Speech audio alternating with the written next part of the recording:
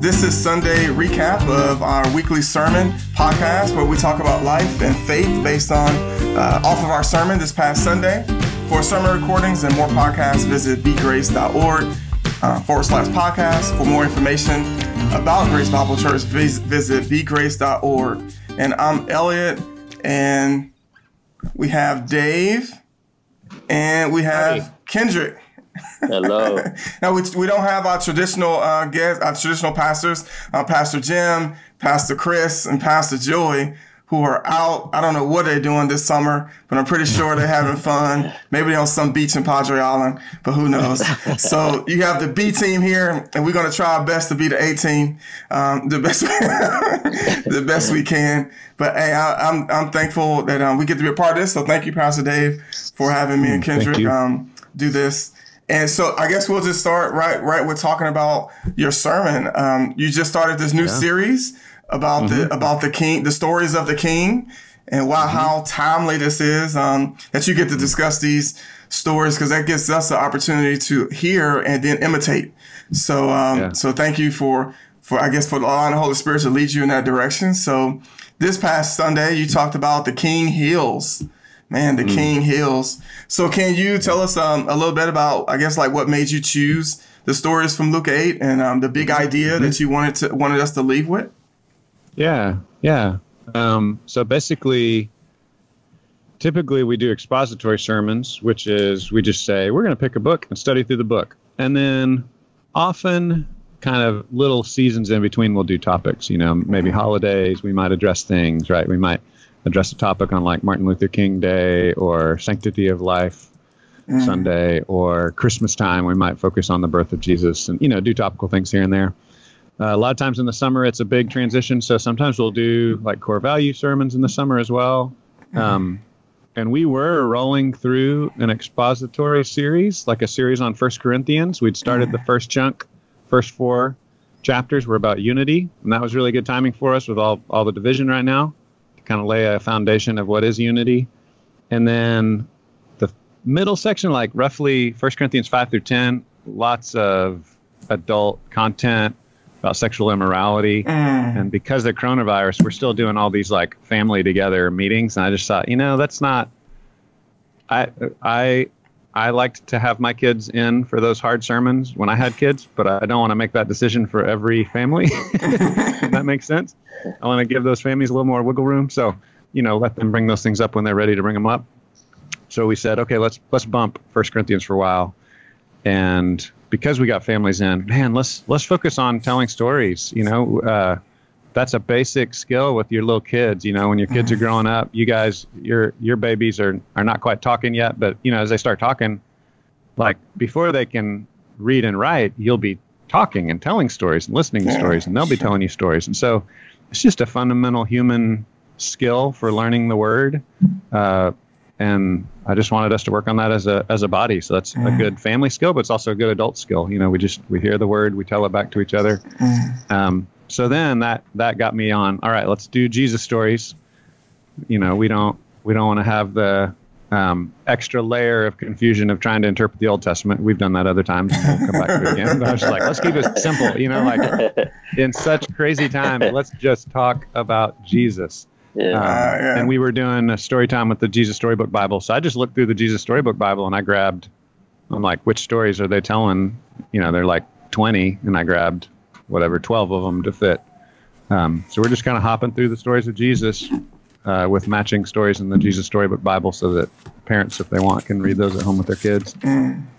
So that's a long answer, but I think it just helps give a little philosophy, like how we do things as a church. We're all about expository preaching, but we're not like legalistic. You have to only study books in order no matter what, that's our bread and butter. And then we also like do topical things. And this is still, in a sense, it's still expository. My old mentor, Gary DeSalvo, used to say, even when you're doing topical, you can do expository topical. Absolutely. Yeah, Elliot and I have talked about that. Last time you preached for Southern Hills, I think you did that. It was like a one-verse sermon.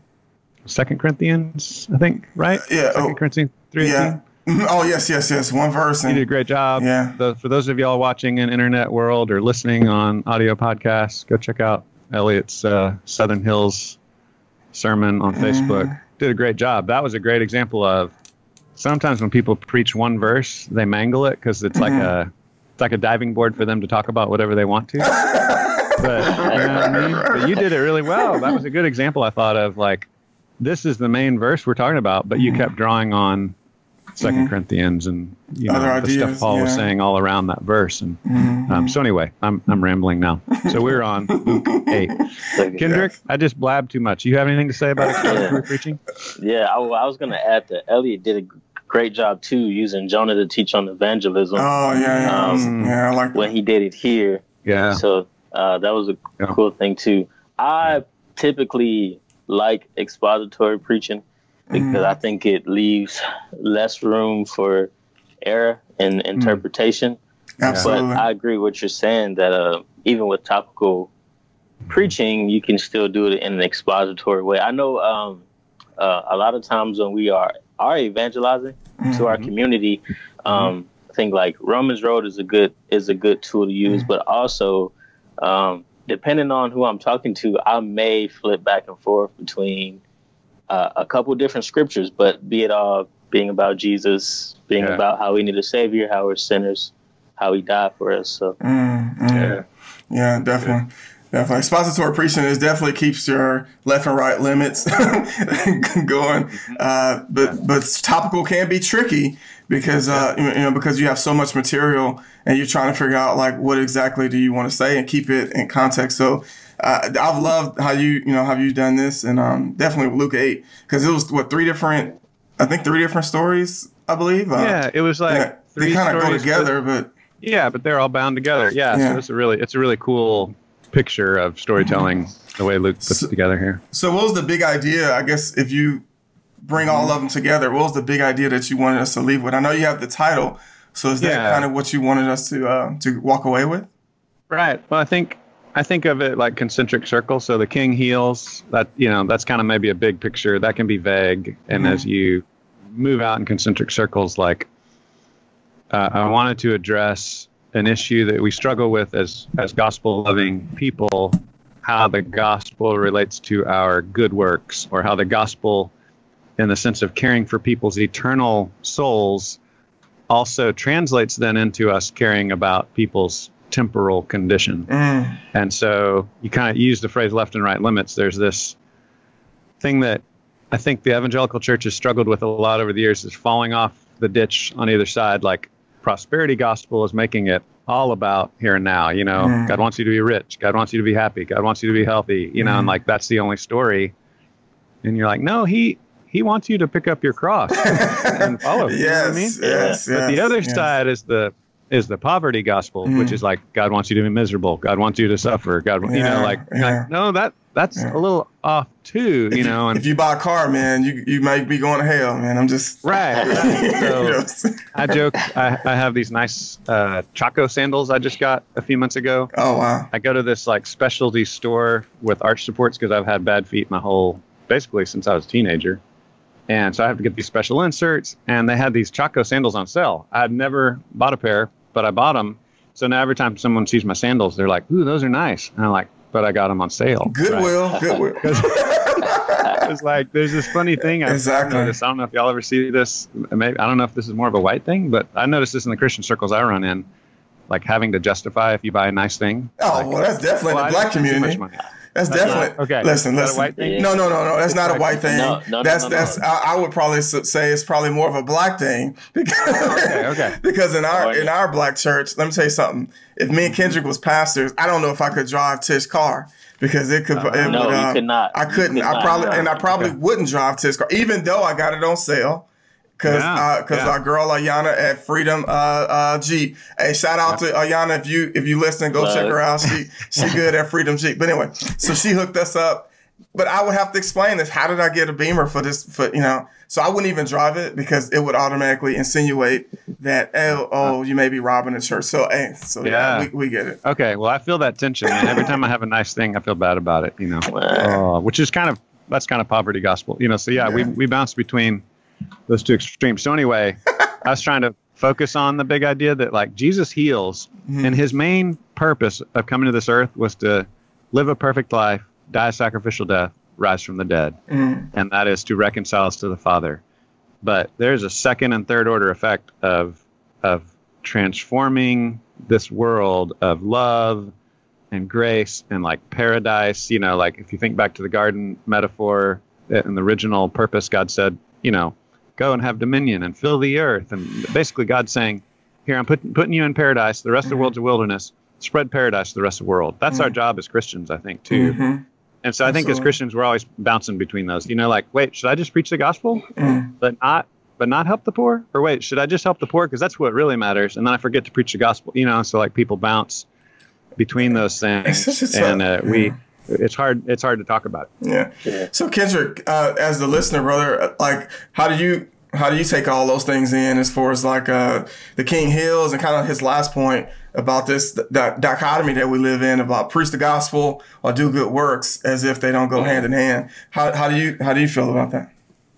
It's tough. It's tough to hear, and it's tough to try to live out, because I think in Scripture we're given so much of the gospel from Jesus. We're given so much of like put our hope and faith in Christ. Which is, I think, the primary thing that we need, especially now in these times. But I think it's almost heresy to try to model a life after Christ. You know, something that he would do, like he befriended sinners and ate with them too. Yeah, to do that, because there's no explicit scripture that kind of says, "Hey, go befriend the sinner."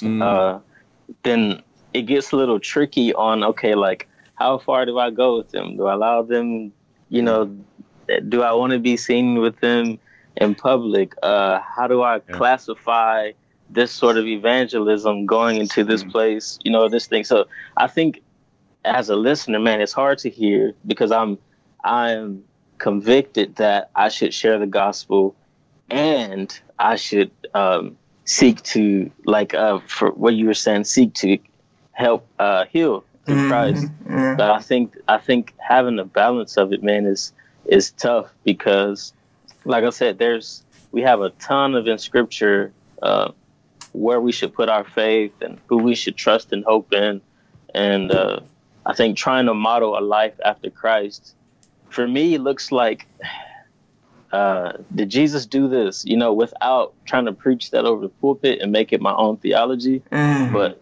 and somewhat trying to, I really dislike that term, what would Jesus do, but in a way. Pretty good phrase. It's a good, it's a good phrase. It could have been taken in a cheesy way, but it definitely can. Yeah. So for me, I think what's helped me out is I've always had this phrase that your life teaches theology or your life preaches the gospel. So people, the way you respond to the world literally preaches the gospel. When they see your life, they should see how Christ lives. And so if we model that, I mean, he didn't have a separation of like gospel and like healing people or caring for people. There was no separation in that. Like in fact, his works actually authenticated his message. So it's like, we should be doing the same thing. Like our life should actually authenticate the message and add validity to it. But if we're not doing those things, it's almost like it's a cheap gospel. It's like, yeah, you're saying this, but you're not really doing it. So Dave, you offer some good books. Tim Keller's Generous Justice and John Perkins' Justice Rolled Down, which is a great book. Both of them are great. And then Anthony Bradley, it's the first time I ever heard you mention this one, Ending Overcriminalization and Mass Incarceration. And you've talked about a praying life before.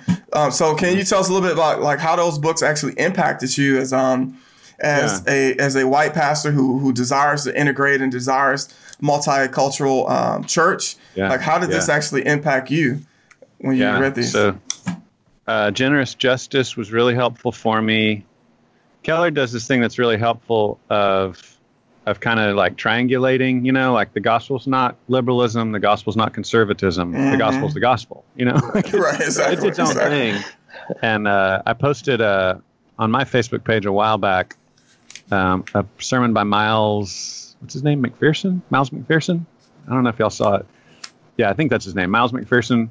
He did a sermon called The Third Option, and he used, I should say sermon. It was really a book talk. It was a Christian conceptual. It was a very topical sermon. It wasn't really expository, but he did jump off of really well this whole thing with Joshua. And when Joshua's going, to like conquer, the angel of the Lord appears to him, and Joshua's like, "Whose side are you on?" He's like, "I'm on the Lord's on the Lord's side." Yeah. And so I thought he did a good job of talking through that concept of this like otherness of God, that we do the best we can in our world to work this out, but God is on his own side, right? And then we're just doing the best trying to follow behind what we see God doing. And so Keller, I think, works that out well in Generous Justice. There are two Hebrew words for justice, tzaddik and mishpat. And tzaddik is more of the like perfect right and wrong. It matches up a little more, we need to be careful because it's not a perfect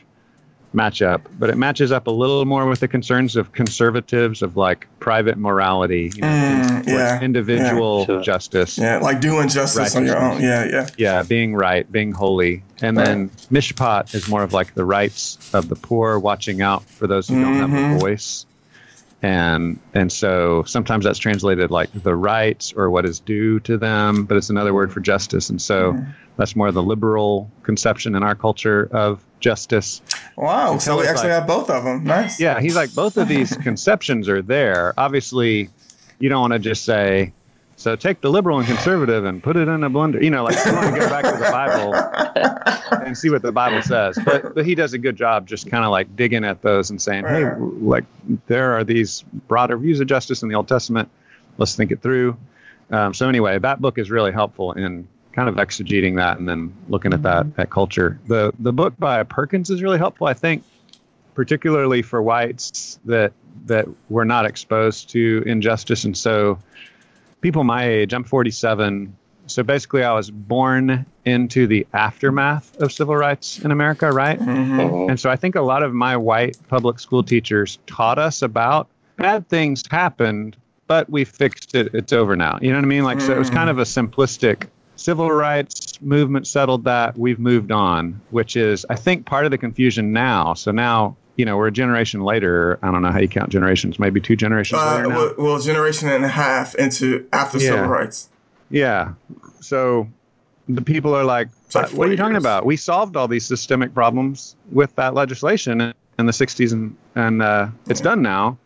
And so I think reading Perkins' book helps you see, like, he lived through this. This is what it's like. And it helps you see how, like, the chaos and the tentacles of it are still spreading out into our culture. Yeah. I don't know if that makes sense. It does. So anyway, I think it's just exposure to history, understanding it. Because I think a lot of times folks like me grew up and, maybe had black friends, but didn't live in a black neighborhood, or, had heard some things about mistreatment from my parents, but didn't hear it the same way, like someone whose parents, if you were black, lived through that mistreatment. Like those are two different views. Like a white person saying, yeah, that was too bad, I'm glad it's over, versus a black person growing up hearing like, yeah, I was beaten, and telling their grandchild or their child, this is what went down. Those are two different perspectives. So anyway, I just think it's really helpful to hear an evangelical Bible believing black minister explain how that all went down. Nice. And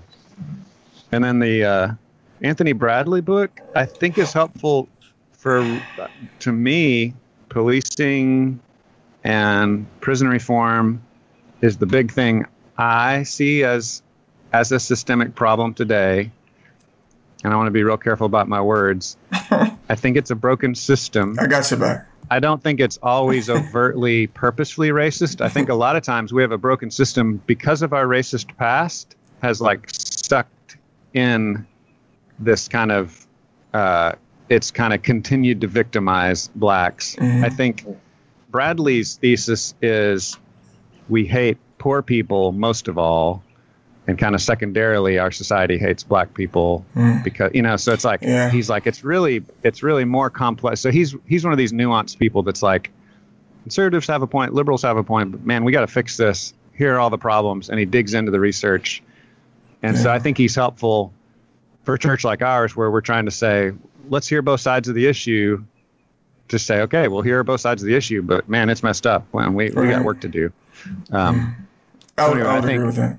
Yeah, I think it's like a system that may not currently have explicitly racist laws. I think that's what confuses a lot of white people. You look at the laws and you're like, that's not a racist law. That's just a law. That's just a tough on crime law. But it has a trickle down effect of being harder on the black community, I think, because of a history of racism. So it's like, anyway, it's complex. It's complicated, and I guess for us, it's complicated, but yet simple. It's one of those things like it's but I definitely agree with you. Economics plays a huge part of it. Wherever you have poverty, you have violence. So so for us as a community, when you create laws, so for example, like the war on drugs, that and you have a disparity of like how do you give mandate sentences to one community and you don't give mandatory sentences for another community for the same, I guess, metabolically the same drug between crack and powder. So it's racist, but also economic, especially when you add privatized prisons. So it's a lot of layers to that. But then when you look at the numbers of mass incarceration at the group that it impacts the most, then you start to see where it's racist. So those are some good books that I thought you mentioned. Kendrick, I had a question for you, brother. Like if you had to give one book or one movie that you would say, man, I need you to watch this or read this. If that's all you could do, just one outside of the Bible, right? Because the Bible is the source, right? But if you had one other book that talks about this whole idea of justice and kind of the things that we're dealing with in our world, what would you say? Oh man, that's hard. That's real hard. Well, you said movie too, so I think a good movie would be, since it's new and easily defined, probably Just Mercy. Good one. That's recently watched the movie, and I think the reason I think it's relevant is because it's more modernized than, say, like a Selma film that can give someone the validation of saying, okay, well, that's over now. It's in the 90s. It was like 80s, 90s. Yeah, right? It was 80s, 90s. Yeah. So it's not as far back. Yeah. Yeah. Okay. Yeah. All right. That's a good one. So I probably would go. I'm a big fan of I'm Not Your Negro. I think James Baldwin is really cool, but it will either have to be that one or 13. I think 13 is probably a little bit more current. 13. So I probably would go with 13. All right. So those are some good resources. I know you talked about it. I think you guys typed them out on the service thing. So we'll be sure to keep those out there. And then Bradley had an article. It's not a book, but Anthony Bradley also had an article called The Great Commission. Christianity, something like it keeps blacks away from white evangelicalism or something like that. But it's the Great Commission Christianity. And so he's pushing, let me think how to say this. His article is important and we should read it. I don't think I agree 100%, because we're a Great Commission church. So I would say Great Commission Christianity should push us to the way a buddy of mine says it is, take off the old man, put on the new man. It should push us to transformation, to life change, to fruit, to good works, to caring for our neighbors. But it has, I think Bradley's onto something really important, that when you've got a gospel focused kind of evangelicalism that grows among the middle class and the wealthy, it's out of touch with suffering. And that's, I think that's the most helpful point of history. Yeah, I definitely agree with that. I think the hardest part for me when I try to reconcile I don't want to say that's an excuse, but when I try to reconcile those ideas, like with the Great Commission, says like, you're going to go and do all of this, but you're going to make disciples and teaching them according to like what the commands I've given you. And so it's so many commands of Jesus. And so it's like a few of them are love your neighbor, as you love yourself. So it removes the excuse, because preaching the gospel is not just theoretical. It's not just, let me give you these points and then you believe or you have a profession of faith and that's it. Preaching the gospel or making disciples is actually teaching someone how to follow the commands of Christ. And part of that is taking care of people. So it's to me, it's like really odd that we can separate it, because the Great Commission doesn't separate it. So I don't really understand that. Yeah, and I think Go ahead, Kendrick. Go ahead, Kendrick. I think it's interesting that, because going back to you talking about how big of an economic issue it also is with helping people and giving them the gospel. I think I had a situation that was pretty interesting. So in Killeen, in front of HEB, if you go early enough, you can see a ton of mattresses and individuals that are homeless sleeping in front.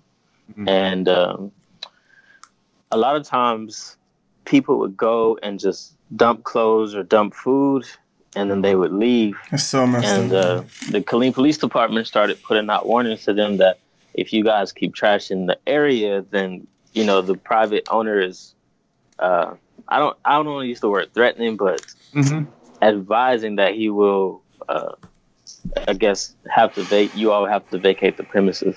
Mm-hmm. And so some friends of mine went and tried to do an initiative to help clean up.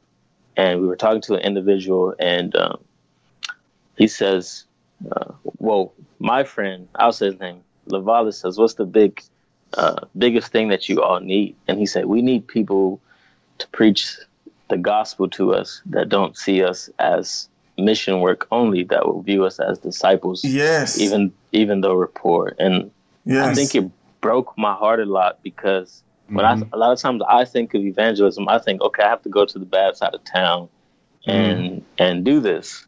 Mm-hmm. And he said a lot of the people that I meet that I guess I want discipleship from, they don't live on my side of town typically. Mm-hmm. And it's not that they're rude or mean, but they don't feel safe coming over here. They don't understand coming over here on this side of town. Thank you. And one of the things that he said was, we're still human, but greater than that, we still belong to God. And so I think even in Christian circles, sometimes we can economically look at people as just this number or just a situation. Yes. And even in discipling them can be a thing. So I asked him, if you want to be discipled, how can you be discipled without an address or anything like that? He was like, man, I could give someone my schedule. Every day I sleep here, I walk here for a shower. I go walk at the park, and it just kind of broke my heart, because even as a Christian, me examining, like your first point you were saying on Sunday, how healing like humbles the strong. Mm-hmm. And I think to that first point, it made me think a lot about, man, you know what? Like, there's a lot of things I think I'm good at, or I may be okay with. Absolutely. Like, that I have to say, pray, man, am I contributing to any sort of division, even if it's not racial, if it could be economic? And I think that you all are pointing that out is a great, great point, because that is such a prominent issue in our community as well. Absolutely. Is that those who are in a different economic status also belong to God. Yes. Yeah. And I'm glad that you brought that together, man. I'm sorry, go ahead, sir. Go ahead, Pastor. I was just going to recommend one more book. Sorry. But I think we got a lot of learning to do right now. So that's why I'm pushing out a lot of books, is When Helping Hurts by Brian Fikkert. And in that book, he really makes that point, Kendrick, that you just made. Like, they're made in the image of God. I have something to learn from the homeless man. Yes. I have something to learn from my neighbor that's from a different country. You know, like, we need to not have the, you know, in race terms, sometimes they call about the white savior complex, or a paternalism, or maybe like economic. You know, like, y'all are middle class, and you don't need to have the middle class savior complex with poor people, or you know, whatever it is. Like, we can always have the savior complex. We're like, I kind of got it figured out, and you're kind of messed up, so you need to listen to me, so I can fix you. You know, we may have the hope of the gospel, but we still have things to learn from someone that's made in the image of God. Absolutely, man. And that's a tricky line to walk. As human beings, we always take on pride. So yeah. Sure. I love that, man. I just love what you said, Kendrick. It's so powerful, because I've seen people, like, even when you drive and you see homeless people, just like dump money on them or anything, and don't even have a conversation. You know, I know we've tried our best in situations like that to pull over, get out of the car, and like go talk to them, and just have a conversation and just get to know them. And we don't always do that well, but that's definitely something that we always are keenly aware of. So thank you for mentioning that. And you had a good segue into the first point. Took us a while to get here, but our first point is healing humbles the strong. So healing humbles the strong. So Dave, if you want to just kind of tell us a little bit about these couple of verses that you talked about here. Yeah. So this is the part where Jairus, the synagogue ruler, throws himself at Jesus' feet. And so I was really trying to get us to think in terms of humility and prayer. I was trying to weave those together with the image of this guy throwing himself at Jesus' feet. So he was I talked about he was an important person. He would have been like a business leader, wealthy man that helped set up the synagogue. So roughly similar to how we have churches sometimes where we'll have like a trained preacher who's the maybe education leader of the church, like myself, maybe some kind of CEO role, but you've also typically got business leaders, finance leaders in the community that help kind of set it up, right? And that was very common in their culture. So they'd have the rabbi that could teach, they'd have the synagogue ruler or president who was like an important rich businessman. And so that's who this guy is. He's like the bank president or, the chairman of the board type guy, CEO, and he is throwing himself at Jesus' feet. And Jesus is a peasant from the wrong side of the tracks. He's from the more blue collar Galilee area. And we understand Jesus, at least his dad, to have been a stone cutter or a carpenter or some kind of builder, construction worker. So Jesus is standing there, and this guy's throwing himself at his feet. And I was just trying to use that image and say, hey, that's what should happen in our life. We recognize how much we still need. We recognize how broken we are. Me personally, as we face these great issues in our country, my first thought, because I'm a problem solver and a leader, is, okay, what's the agenda? How am I going to fix this broken world? And then I have to be like, whoa, no, I can't. I have to throw myself at Jesus' feet. I'm broken. My world is broken. Jesus, please help me. So I was trying to really push us towards that personal surrender to Jesus. I just want to add one thing, and then I'll go to you, Kendrick. The thing that got me about this is you have this ruler, like you said, this authority figure. And when I think about it in modern times, it's just one of those things that, you can have a lot, but it's really to one of those things that when it hits you personally. So with this guy, his only daughter of 12 years of age, once that happened, it woke him up. And it was like, whoa, I need Jesus.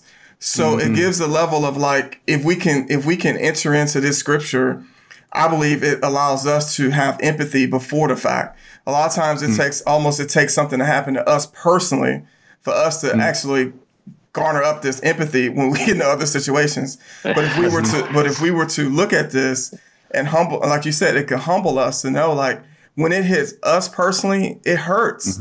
So now when we see our brother or sister who is hitting them personally, we should think about this and enter into that experience with them, knowing how much this can impact us.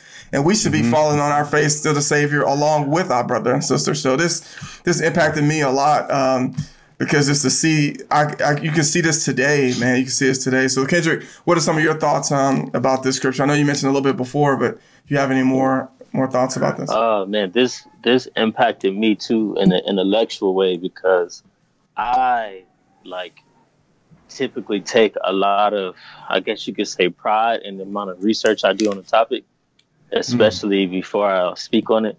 And so usually once I'm up to bat on a conversation about something, I already feel like I got it, because I've done all this research. Like, I know what I'm talking about. And I think what you said about, okay, God, I think I'm right on this matter, but change my heart if I'm not, like, really struck home with me, because usually I try to be pretty balanced. I try to get a lot of research about a topic like racism or economic status, prison reform, something like that. And then I take a stance and I'm like, okay, this is it. I've done my research. I've I've arrived. since prayed about it. I'm here now. And immediately I got home and I was like, man, you know what? Like, let me pray this prayer real quick, because even with that amount of research, it's just, I could still be wrong for something. Like, it's just, it's not enough to like study for 10 hours and think I own the world of information. It's bad. You know, it's not good. It's not showing a ton of love to my neighbor from taking that stance. And so one of the things that I did was I reached out to someone that we had a conversation earlier that I just kind of was like, oh, you're not even prepared to have a conversation with me. You don't even know the basic things that I'm talking about. And I apologized and was like, look, brother, like, you just talk and let me hear what you're trying to say. And I think it impacted me in that way, that, man, like, that way it can affect me as far as loving my neighbor. Yes, man. And then James 4 talks about, like, God resists the proud, you know, he exalts the humble. And I was just like, man, the individual I'm talking about, he didn't have the, I guess you can say, research that I had done on the topic, but he had the heart. And man, that comment struck me as gold. That was probably my favorite comment from the whole sermon. I think I'm right about this, God, but I could be wrong. Come on, my heart, show me. Just to be fair, that was Philip Holmes' quote. That was not Dave McMurray. Hey, plug. Yeah. And I get just to piggyback off of that real quick before I ask you about the application, Dave, is one thing I love about these stories is that they become so simplistic. It's not a lot of like peripheral type of nonsense around it. You know, you have a 12-year-old daughter who's dying. You don't know why she's dying. You don't know if it was because of her own sin. You don't know if it was because of some disease. You have no idea what it is. So the only thing you're left with is this girl is dying and I need help. So you simplify it so much that you remove all of the nonsense. So then we put it in modern day.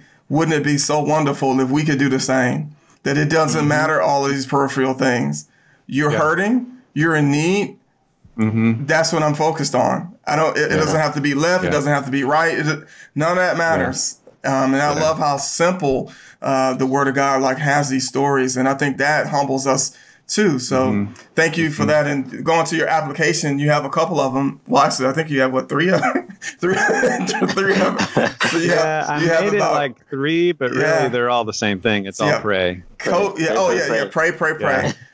kind of give some, I guess, some examples of like COVID broke me. Racial tension broke me. I know it's broken me. Have I hit rock bottom? No, I got a long way to go. Throw yourself at Jesus' feet.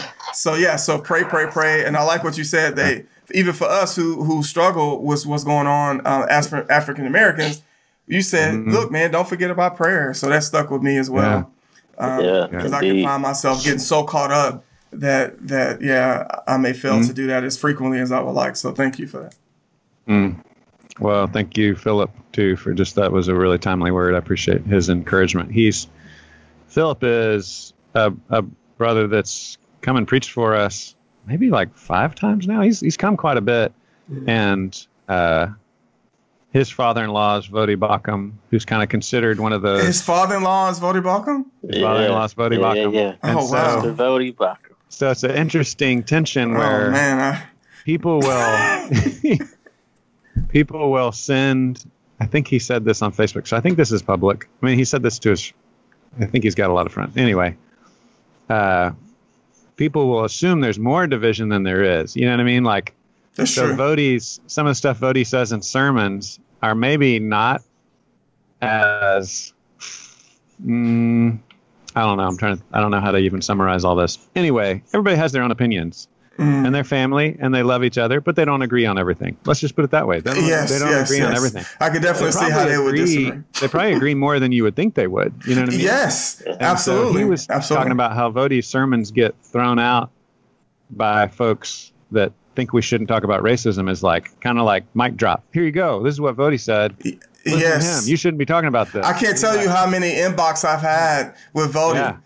Yeah. But go ahead. And I don't even know if that's always Vodi's point. I mean, I think Vodi is strongly worried about Marxism taking over the church. And I think that is a very valid worry about a heresy taking over the church. I think he should be worried about that. Yeah. I think he goes a little too far sometimes, but he loves Jesus, and he does.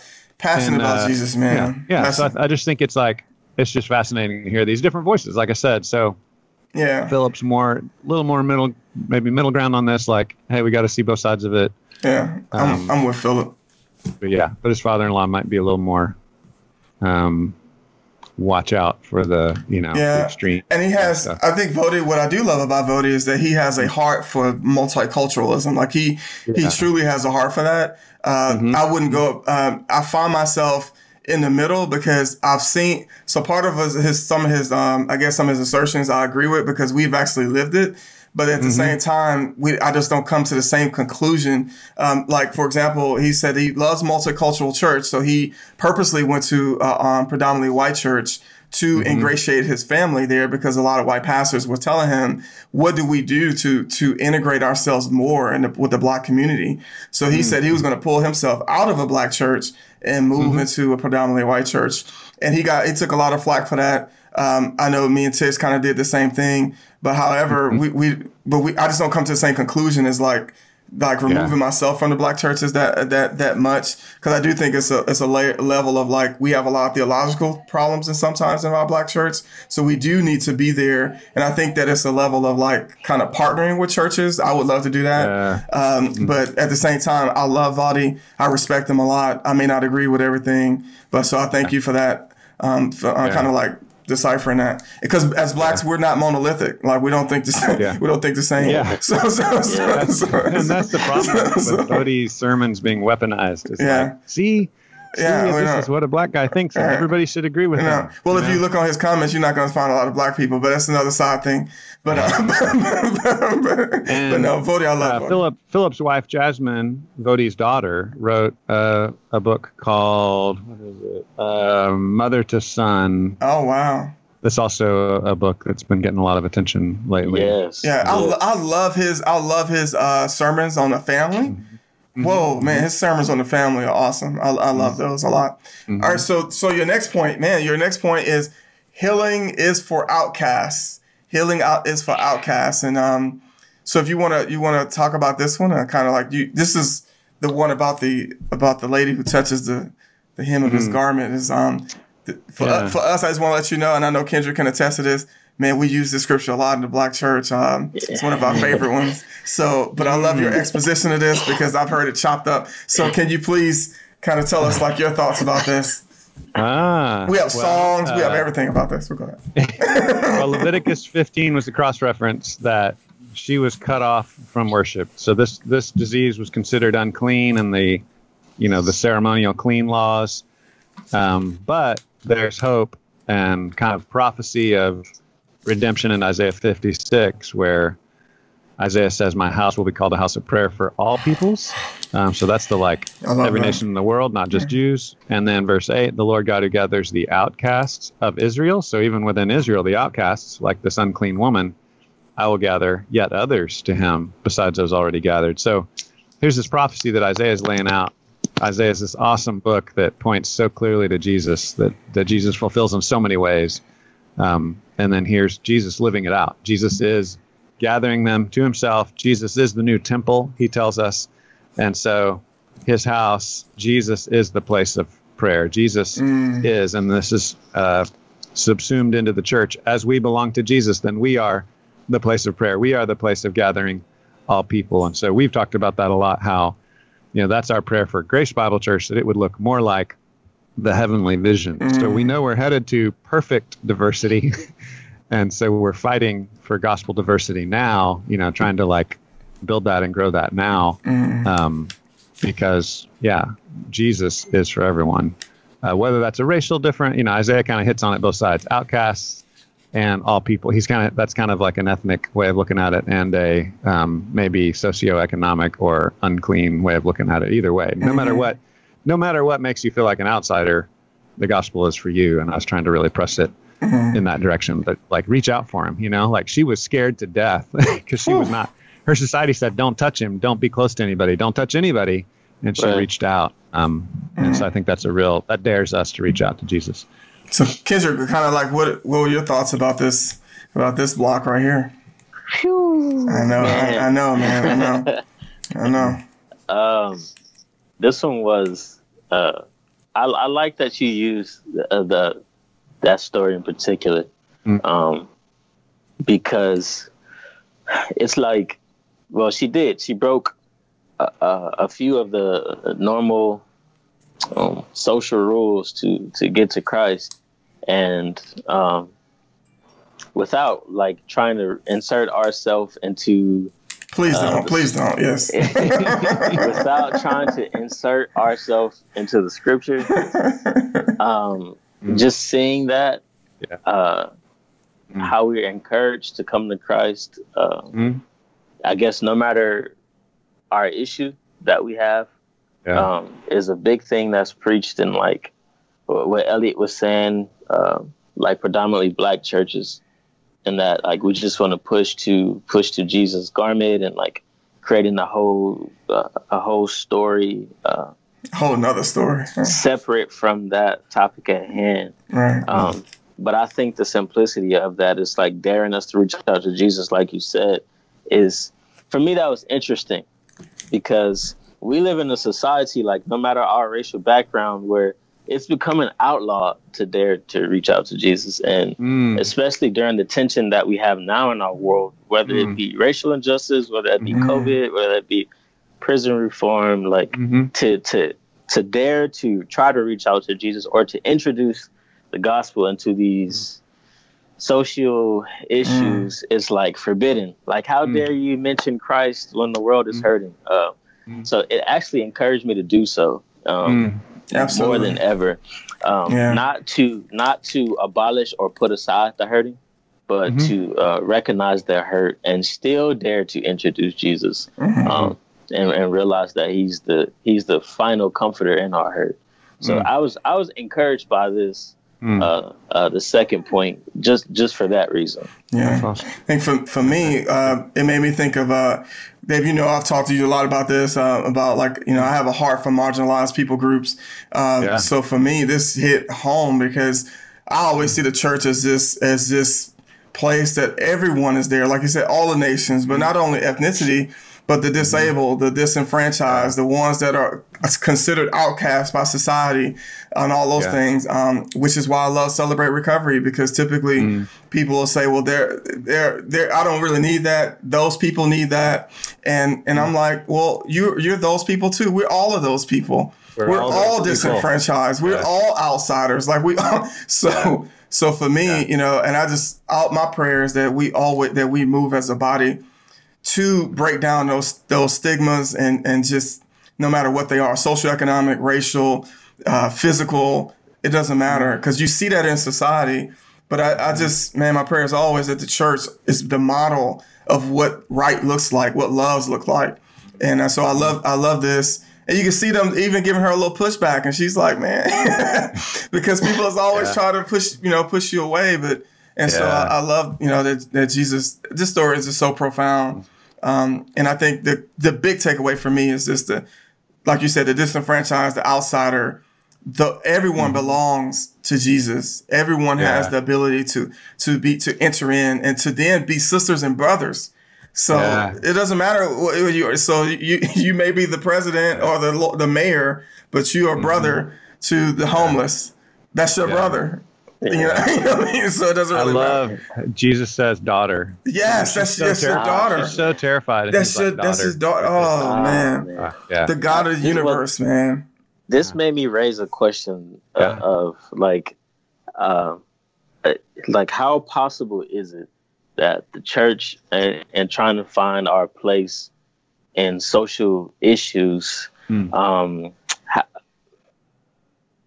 how possible is it that we are, in a way, like keeping people from coming to Christ, keeping people from reaching out to Christ by not trying to insert ourselves into certain, I guess, social issues? So, for example, like I'll use one that everybody's pretty comfortable with as Christians, seems to be like abortion.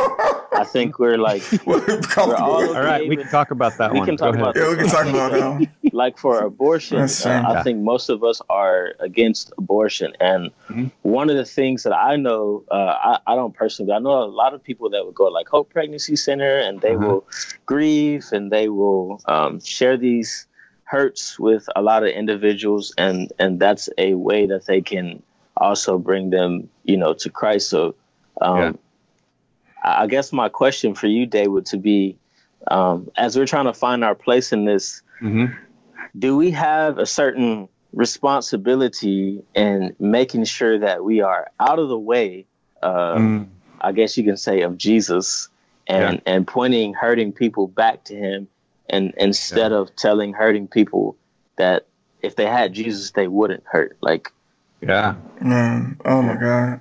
I guess you got a lot to say about that. That's complicated. So you're saying, I feel like it can go both ways. So my brain is like bouncing back and forth. Like we can either rush too quickly to solve the problem without talking about Jesus. Yeah. That's one problem. Yeah, the other way is we don't enter into messy things where people need help. So the people with the mess never hear about Jesus. Which, are you talking about one or the other? Second one? B. Second one. Okay, got it. So as we avoid messy problems, that's a whole class of people with messes that are not getting Jesus. And I think that's what Bradley was hitting on. Again, I think he went overboard on his picking on the phrase Great Commission and on the text about the Great Commission, Matthew 28. I think he kind of got a little distracted on that. But his overall point, I think, was what you're just saying, that if we build churches among the middle class and the wealthy, we're only going to evangelize among the middle class and the wealthy. If that's what we do, that's who we're going to be. So in my own journey, I grew up in Temple and moved to Harker Heights, and then we planted a church in Killeen. And so in Bell County, there's a difference socially between Temple Belton and Harker Heights Killeen, right? Like they're different kinds of towns. Like correct. Harker Heights Killeen is much younger and much more diverse, and there's much more social upheaval and more problems. That doesn't mean they don't have problems like that in Temple Belton, but Temple Belton is a little bit wider, not a whole lot, but a little bit wider, a little bit more upper class, a little more retired, a little older, and so they're just kind of different kinds of communities. So, it's our church, which is a daughter of Temple Bible Church, is different because of where it is, because we're in Killeen, but we still realize, man, we're still on the nice side of Killeen. You know what I mean? You're still on. I still live in Harker Heights, and the church is still in the nice part of Killeen. So like there's still this there are still layers. There are always layers to it, and realizing, there are more people that we're not reaching. How do we reach them? How do we get to know them? What does that look like? What's realistic? We've done tons of work over the years, all over the city. We've done work downtown at the Boys and Girls Club, but then it's like, how do you stick those relationships if you don't actually live there and you don't really know? Like you work with these kids for a week, and so then our youth group started coming back and doing mentoring in downtown Killeen. But still, it was like kids that live 15 miles away mentoring kids in another town or another neighborhood. It's like, it's just hard with a lot of these issues, it's hard to build sustainability as Christians. You have to be incredibly intentional. It takes. I think when I think about this, Kendrick, man, to your point, the thing that I guess that bothers me a lot when you say getting in the way, I think a lot of times it's still, I go back to preaching the gospel, and that's it. Like you just give a message, but then at the same time, I still think it's a disconnect between like behavior and like compassion. So like if the one who has an abortion, it's like, I believe abortion is wrong. But how often do someone thinks, well, how did she even get there? What conditions were set in her life that could get her to that point? Like what brought it to this? And have compassion. Literally, it's always most of the time it's just that's wrong. That's wrong, and it's like, of course it's wrong. But can you think? I mean, can you just? We have no idea how this person got there. And if we were to stop and ask and stop and just have a conversation or share life with this person, you would never agree that that was the right outcome, or if she's thinking about it, that she should be thinking about it. But at the same time, you would be able to understand and empathize with her. The same thing goes with a number of other situations, to include race, to include social economics. Even when we talk about black on black crime, my first response is, have you ever thought to ask why? Why is violence so prevalent in that community? What are conditions that are set? What are the things that people are dealing with? Before you throw out a statistic, think of why. And I think that's a level of compassion that comes along with the gospel. God so loved the world. Christ did all these things out of compassion. And I think if we're rooted in that, then the gospel is going to come forth in our speech and our action. But if we're just saying a message, or just doing some like we talked about before, like white savior or paternalism, where we're just giving some goods, or we're just giving this and we're walking away, then that's not really a lot of compassion. That's just trying to fix something, and that's just not how the gospel is presented. Well, and, something that I thought was really helpful in Brian Fickert's book, When Helping Hurts, is he's like, keep doing stuff. Yes. Even though you want to get better at it. And that's been really encouraging to me, because I've tried so many things in my life that have just failed miserably. Hey, keep trying. You just got to keep going. We helped start a school, and this was my big picture. Like, I kind of grew up poor middle class and didn't know a lot of really, really poor people. So I thought I understood what it meant to be poor, because we were the poor kids in the nice neighborhood. My folks got divorced, so it was like wealthy family. Then my folks split up, and my mom stayed in that house she couldn't afford. And so we were like the poor kids in the nice house, so everybody around me was rich. So I thought that meant I knew what it meant to be poor, And then as you grow up, you're like, oh, wait, no, there's a whole nother world out there I don't understand at all. I have just a lot of ignorance about what it's like. So back to the school thing, we started the school with a part-time schedule. And there was really this genuine hope inside me, like, oh, okay, it won't be this ritzy private school just for rich kids, because it'll be a part-time school. So, lower income families can afford to send their kids there. And we did have some of that took place. Mm-hmm. But I've talked to Elliot about this some. Like, I just didn't realize that if you're poor, it doesn't even enter your universe to pay for a private. Absolutely not. You would never even think of it. Right. So, like absolutely. Saying, it's a little cheaper. A little cheaper is that's not really doing it, And so, but that was an example of, I still think it's a good school and we've done good things. And I think they've got a scholarship fund established. I know they have a scholarship fund established now, and they're trying to help more impoverished families. But basically, it was just for, maybe middle class or wealthier families, because that's just how our society works. If you're going to pay for school, you're in a different, stratosphere or whatever. Absolutely. But that was just pure ignorance on my part. I was like, ooh, it'll be a bargain, so we'll attract poor people. Well, no, like people don't care if it's a bargain. Hey, Kendrick, we had that conversation, and I was like, Dave, nobody's going to pay. I'm like, us brothers single moms ain't doing that, man. It's not going to happen. Yeah. Well, and part of it, too, was like, we really believe public education is great and awesome, and have lots of friends that are involved in it. We also believe it's ultimately a parent's responsibility. It's your job to educate your child, and you can either use this or this. So, you get to make the choice, but you're the one in charge.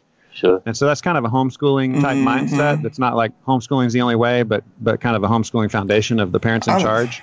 And so we also thought this school would help get more people into that. And it did somewhat. But again, I've talked to Elliot some. He's like, there's folks, whether black or white, but just a lot of folks that are like, that makes no sense at all. Like, they can't even imagine homeschooling. Like, it's like in another universe. I had a question for you, Dave. I guess I do mean to put you on the spot, but in your homeschool, how many do you have any small percentage that are single mothers, or is this predominantly like families, like married families? Yeah. The only reason why I asked that is because in our community we have a very low marriage rate. And we have a high single parent rate. So that is another dilemma as far as like, this is such a great model, but it's like the time for single moms, it's almost nearly impossible for them to actually take that time to have that type of schedule.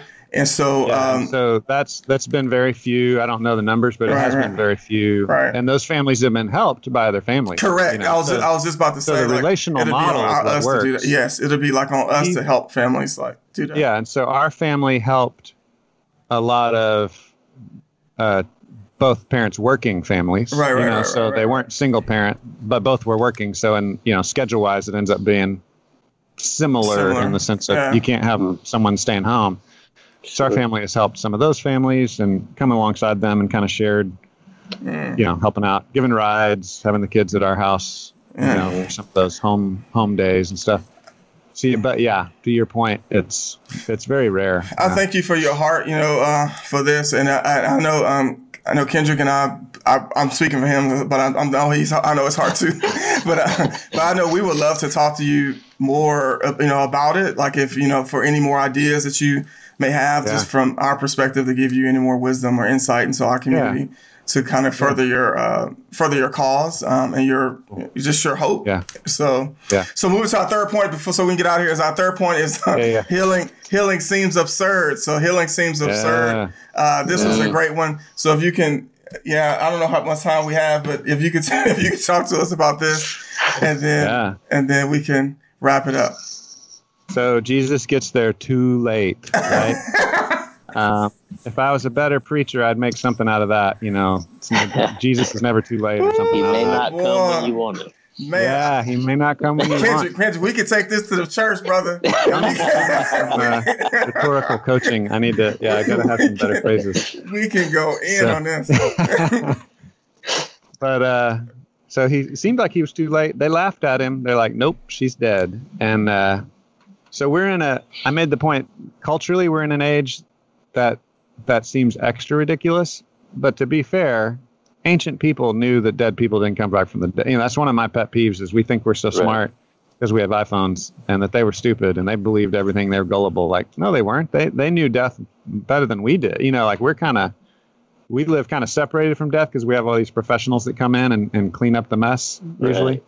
So they understood death way better than we did. And they laughed. And I was just trying to push that, man, what is it that we think is absurd and is impossible? Again, trying to apply it to our day and time. Maybe it's the cure of the cancer that we have, or a disease or an ailment we have, but it might be the bigger miracles of living out the fruit of the Spirit. It might be the bigger miracle of seeing someone converted to Christ who does not believe. Maybe it's the miracle of harmony. And I came back to the Romans 12 passage I'd hit the week before. Like, we are commanded to pursue harmony. We are commanded to listen to each other, to respect one another, to celebrate with those who celebrate, to grieve with those who grieve. We are commanded to do this. And our society is telling us, nope, you can't. Division, division, division. You're either on this side or that side. And I was like, man, we don't have to pick a side. Like, we can love each other. That doesn't mean you don't have opinions either. Like, that's the other extreme. Like, we're not allowed to have opinions and no one should vote. Like, no, that's not what we're saying. I'm saying get with your buddy that believes the opposite thing than you, respect them, listen to them, pray with them, try to understand them. Just build harmony through love and respect, begin understanding each other. Because right now the culture, and I mean, I know this sounds like conspiracy theory stuff, but there's really good evidence that Antifa and other terrorist groups are escalating this racial tension, right? So absolutely. So there'll be inner city blacks upset about an injustice, and then white terrorist groups come in and bomb buildings, blow things up. Yeah. So we've seen good evidence of this happening, and we know we've also got documented cases of Chinese and Russian agents sowing discord online. So, like, increasing divisive Facebook posts and stuff. And thank God for Black Twitter. Yeah. So we're in a divisive age, but we're commanded to love each other. So that was the thing. I think healing, whether it's racial or healing division or even healing a physical ailment. It seems absurd, but God can do anything, and we should step out in faith by the Spirit of Jesus, abiding in Christ, trusting him, asking him for help. Amen. Amen. Kendrick, did you have any thoughts about this point? Yeah, when you first said it seems absurd, I was like, yeah.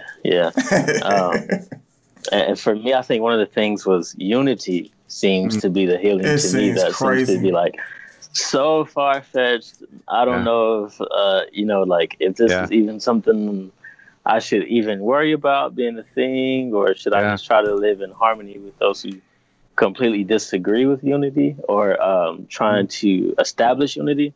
But I think I've been encouraged that it's not absurd. I think it's not as far fetched as we think, even with like focusing on a lot of negativity of division, because that's just what sells as far as news goes, as far as outlet goes. That's what people want to see. But I think as I poke my head in my local community, I see a ton of unity, and that's encouraging too. And one thing that I've realized is that, what I'll say, what made me feel that way was a lot of people who disagree with any stance I have on racial injustice that are Christians typically hold to one specific camp or like one specific preacher. They're like, this preacher's the way, what he says goes. Oh my goodness. Even before this, I've just kind of heard people like, we're only listening to this guy. Like real talk. He's the official word. He is the gospel. My ears will only tingle with my pastor and that man. So but I think what for me was encouraging to me was I was once in a way where I was like, I'm only listening to this guy over here, like nobody else. And my heart quickly changed through prayer, honestly.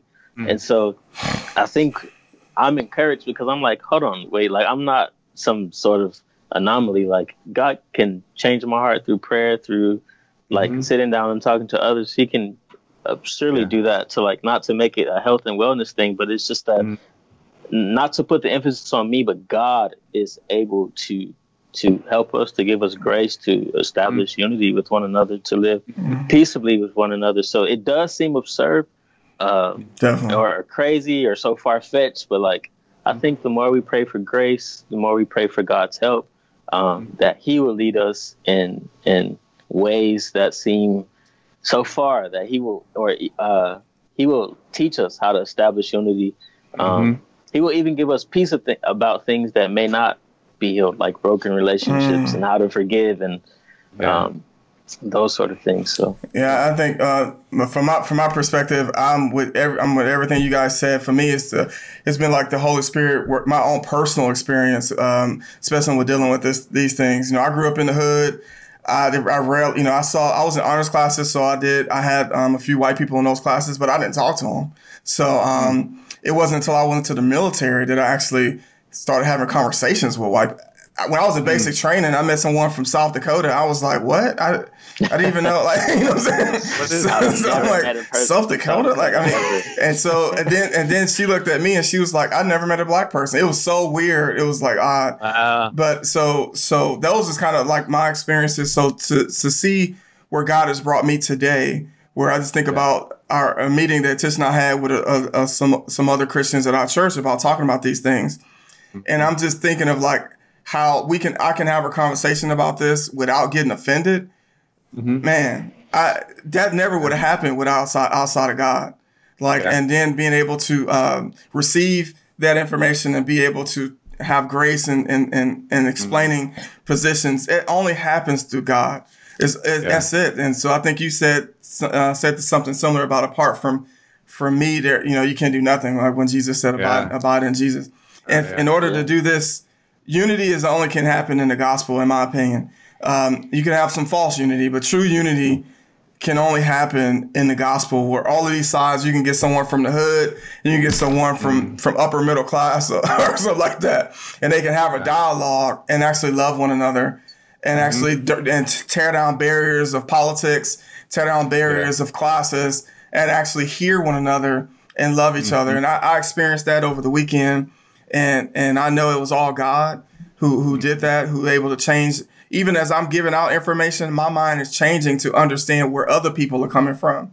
So it doesn't mean that I have to be right, or I could be right. Yeah. But even as I'm dialoguing, explaining my position, getting to hear their tension allows me to enter in their experience of like how they see this, and that helps me and that humbles me. Yeah. And so this is, it definitely is absurd because it can't happen outside of the gospel.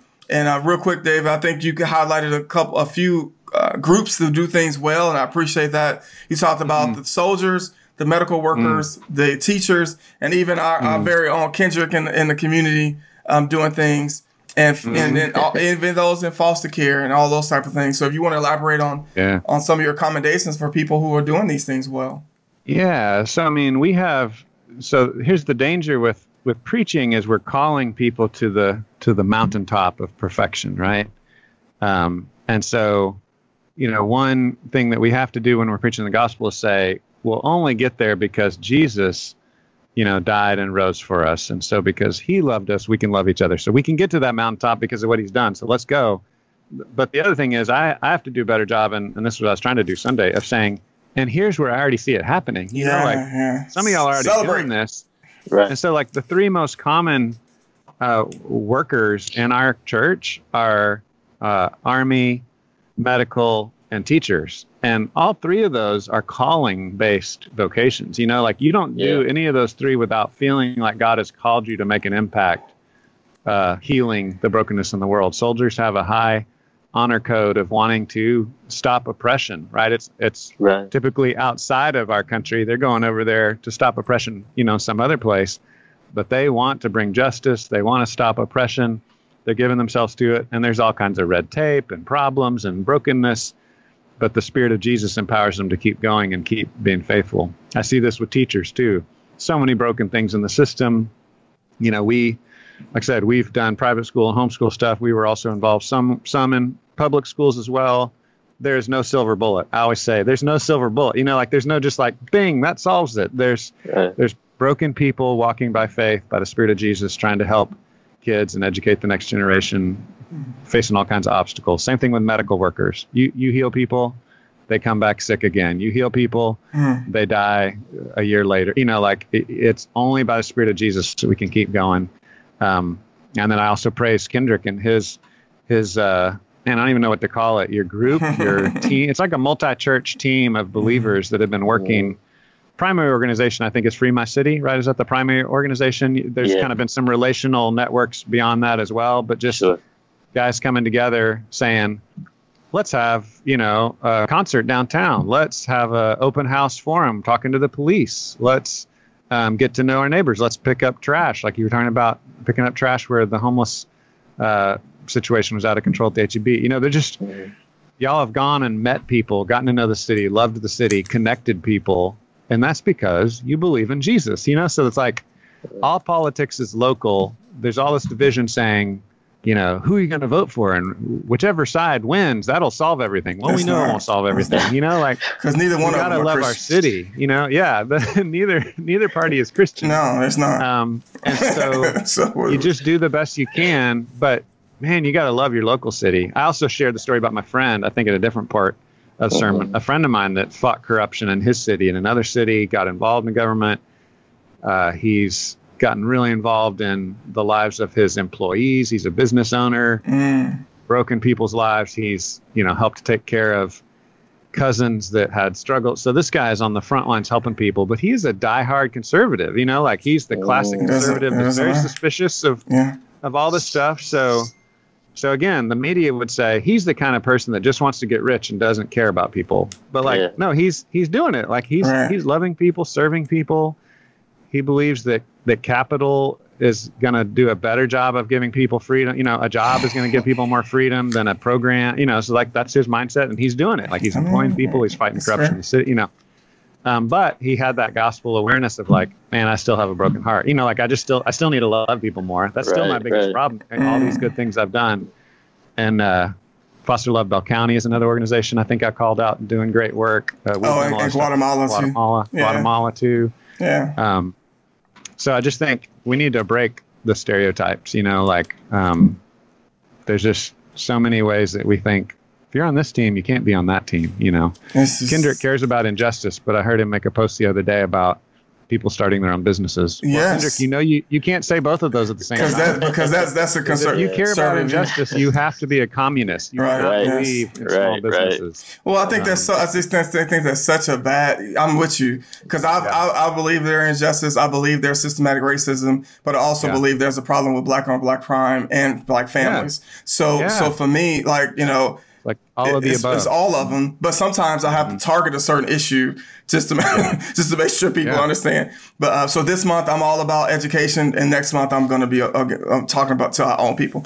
But anyway, so I definitely want to ask you. It was one more thing I wanted to ask you about this. Oh, we talked about caring for others, and one thing I just wanted to add to that is one guy that I really enjoy thinking about is. Obviously, John Newton wrote Amazing Grace, but William Wilberforce was in politics. And and John Newton told him not to get out of politics because William Wilberforce was like, I want to get out because I want to preach the gospel. And he was like, no, we need you to stay in politics. We have this slavery issue that that God can use you. We need, and William Wilberforce was like, well, how do I do politics and be a Christian? Because all these guys are corrupt. You know what I'm saying? It's not possible. It's just not possible. And so John Newton was like, well, I'm going to mentor you. So, you can be an example of how to live a Christian life in politics. And he actually was the driving force behind abolishing slavery in Britain. So I think that's a good practical life example of someone who lived that out, who had tension, but also was encouraged and actually lived it out. So William Wilberforce is a good one. And my last point is the soldiers. When I was a soldier and I deployed to Afghanistan and Iraq and things like that, I never once thought about whose side people were on back in the States. I fought for a bigger principle, which was freedom, the freedom from someone who actually choose. So we fought for a bigger principle. And I say that to say that as Christians, if we can be apolitical, where we kind of remove that and fight for a bigger cause, which is the gospel, then I think we go a long way. So my last point or last question is, do you guys have any final thoughts that you want to get out before we wrap this up about the King Hills? I would say we need to be concerned about policing in our prison system, but I'd say also don't forget to be relational and call any of the cops and say, how can I pray for you and help me to understand this from your perspective? Because the only way we're going to reform policing well is if we actually know that police are real people that are trying to do the best they can, So we got these cases of the bad ones, and we got to reform the system, and we got to eliminate that. But these are real dudes out there, that are scared, that are hurt, that are seeing all the stuff on the news that's making them feel like, man, maybe I should just quit, maybe I should just be done. So that's one thing I would say is love the police that God's put around you. If you know any, if you don't know any, try to meet some and try to ask them questions. This whole listening and learning thing, understand, okay, what are the pressures you face? What's your view of this? How did this happen? What can be done to prevent it? What do you think can be done to reform the system? Because you're an insider. So that'd be something I'd recommend just in our Romans 12, celebrate with those who celebrate and cry with those who cry. I mean, they're struggling right now too. Big time. And we'll better understand how to vote and reform things if we actually understand what it's like for them on the ground as well. So. Amen. And I also had to say, this is off topic, but thank you, Elliot and Tish, for my granddad shirt. My granddad shirt. My grandbaby's visiting. So thank you. Awesome. Kendrick, do you have any final words? Yeah, I think the greatest healing is Jesus healing our hearts from thinking that we don't need him, thinking that we're not sinners and we don't need a savior. And I would encourage everyone to listen to the song. It's called A Heart That Forgives by Kevin LeVar, Levar. And without a specific topic, he is just almost made a song of lament for God to forgive him and grace him with a heart that forgives others for whatever reason. He didn't go into detail on this song, but it's just a song of lament that I want to be able to forgive. And his reason is because Christ first forgave me. So that's just what I'll end with. Amen. So, man, that's a really good point, brother. I guess for me, my final point would be, obviously, is the gospel. And I think of the Good Samaritan when I think about a lot of our racial tension, is that the question that Jesus was trying to trap him with was about the gospel, was about eternal life. And Jesus, asked him some questions, and it came back down to, do you love your neighbor? And then at the end, Jesus kind of flipped it to saying, basically, it's not about who your neighbor is. It's about, are you being a good neighbor? So the question when he asked about eternal life was actually, are you living that out? Are you being a good neighbor are you loving your people well? And last time when I read the Good Samaritan, he never asked that guy, well, whose side he was on, what he got into, how did he even get in this situation, or his history. He just generously loved him and cared for him, while two religious people walked by, probably having their own thoughts as to why he was there. So I would say, take heed to that. Living the gospel is the most important thing. And when you enter these conversations, do your best to be apolitical and just think about the gospel. And in every position that you have, always ask why. Always ask why, because that will give you the opportunity to have some deeper thought and to be empathetic once you start getting some answers. So that would be my take. So man, I thank you, Dave, for your wisdom and for the Holy Spirit leading you and you leading our church in this tumultuous time. Thank you. Appreciate you guys. I'm just so thankful for y'all and just what we're sharing. Of like the Holy Spirit is active and we're learning, right? And we're learning from each other, and we don't have it all figured out. And I'm just thankful for y'all's encouragement and all that you're teaching me. Yes, you are a courageous leader, brother. So thank you for being at the helm. Thank you, Kendrick, man, for all you do in our community and setting an example for all of us. And man, I'm sure the gang will be back next week. So hey, I'm thankful that we were able to do this. Hey, maybe the B team will come back one day. But y'all not the B team, y'all the A team. And y'all have a standing invitation. Yes, we always try to do the same week each week. I think Joey said the last few weeks he's been overwhelmed. That's why he's taking the week off. And he I think invited y'all at the last minute a couple of times. Y'all were busy, so.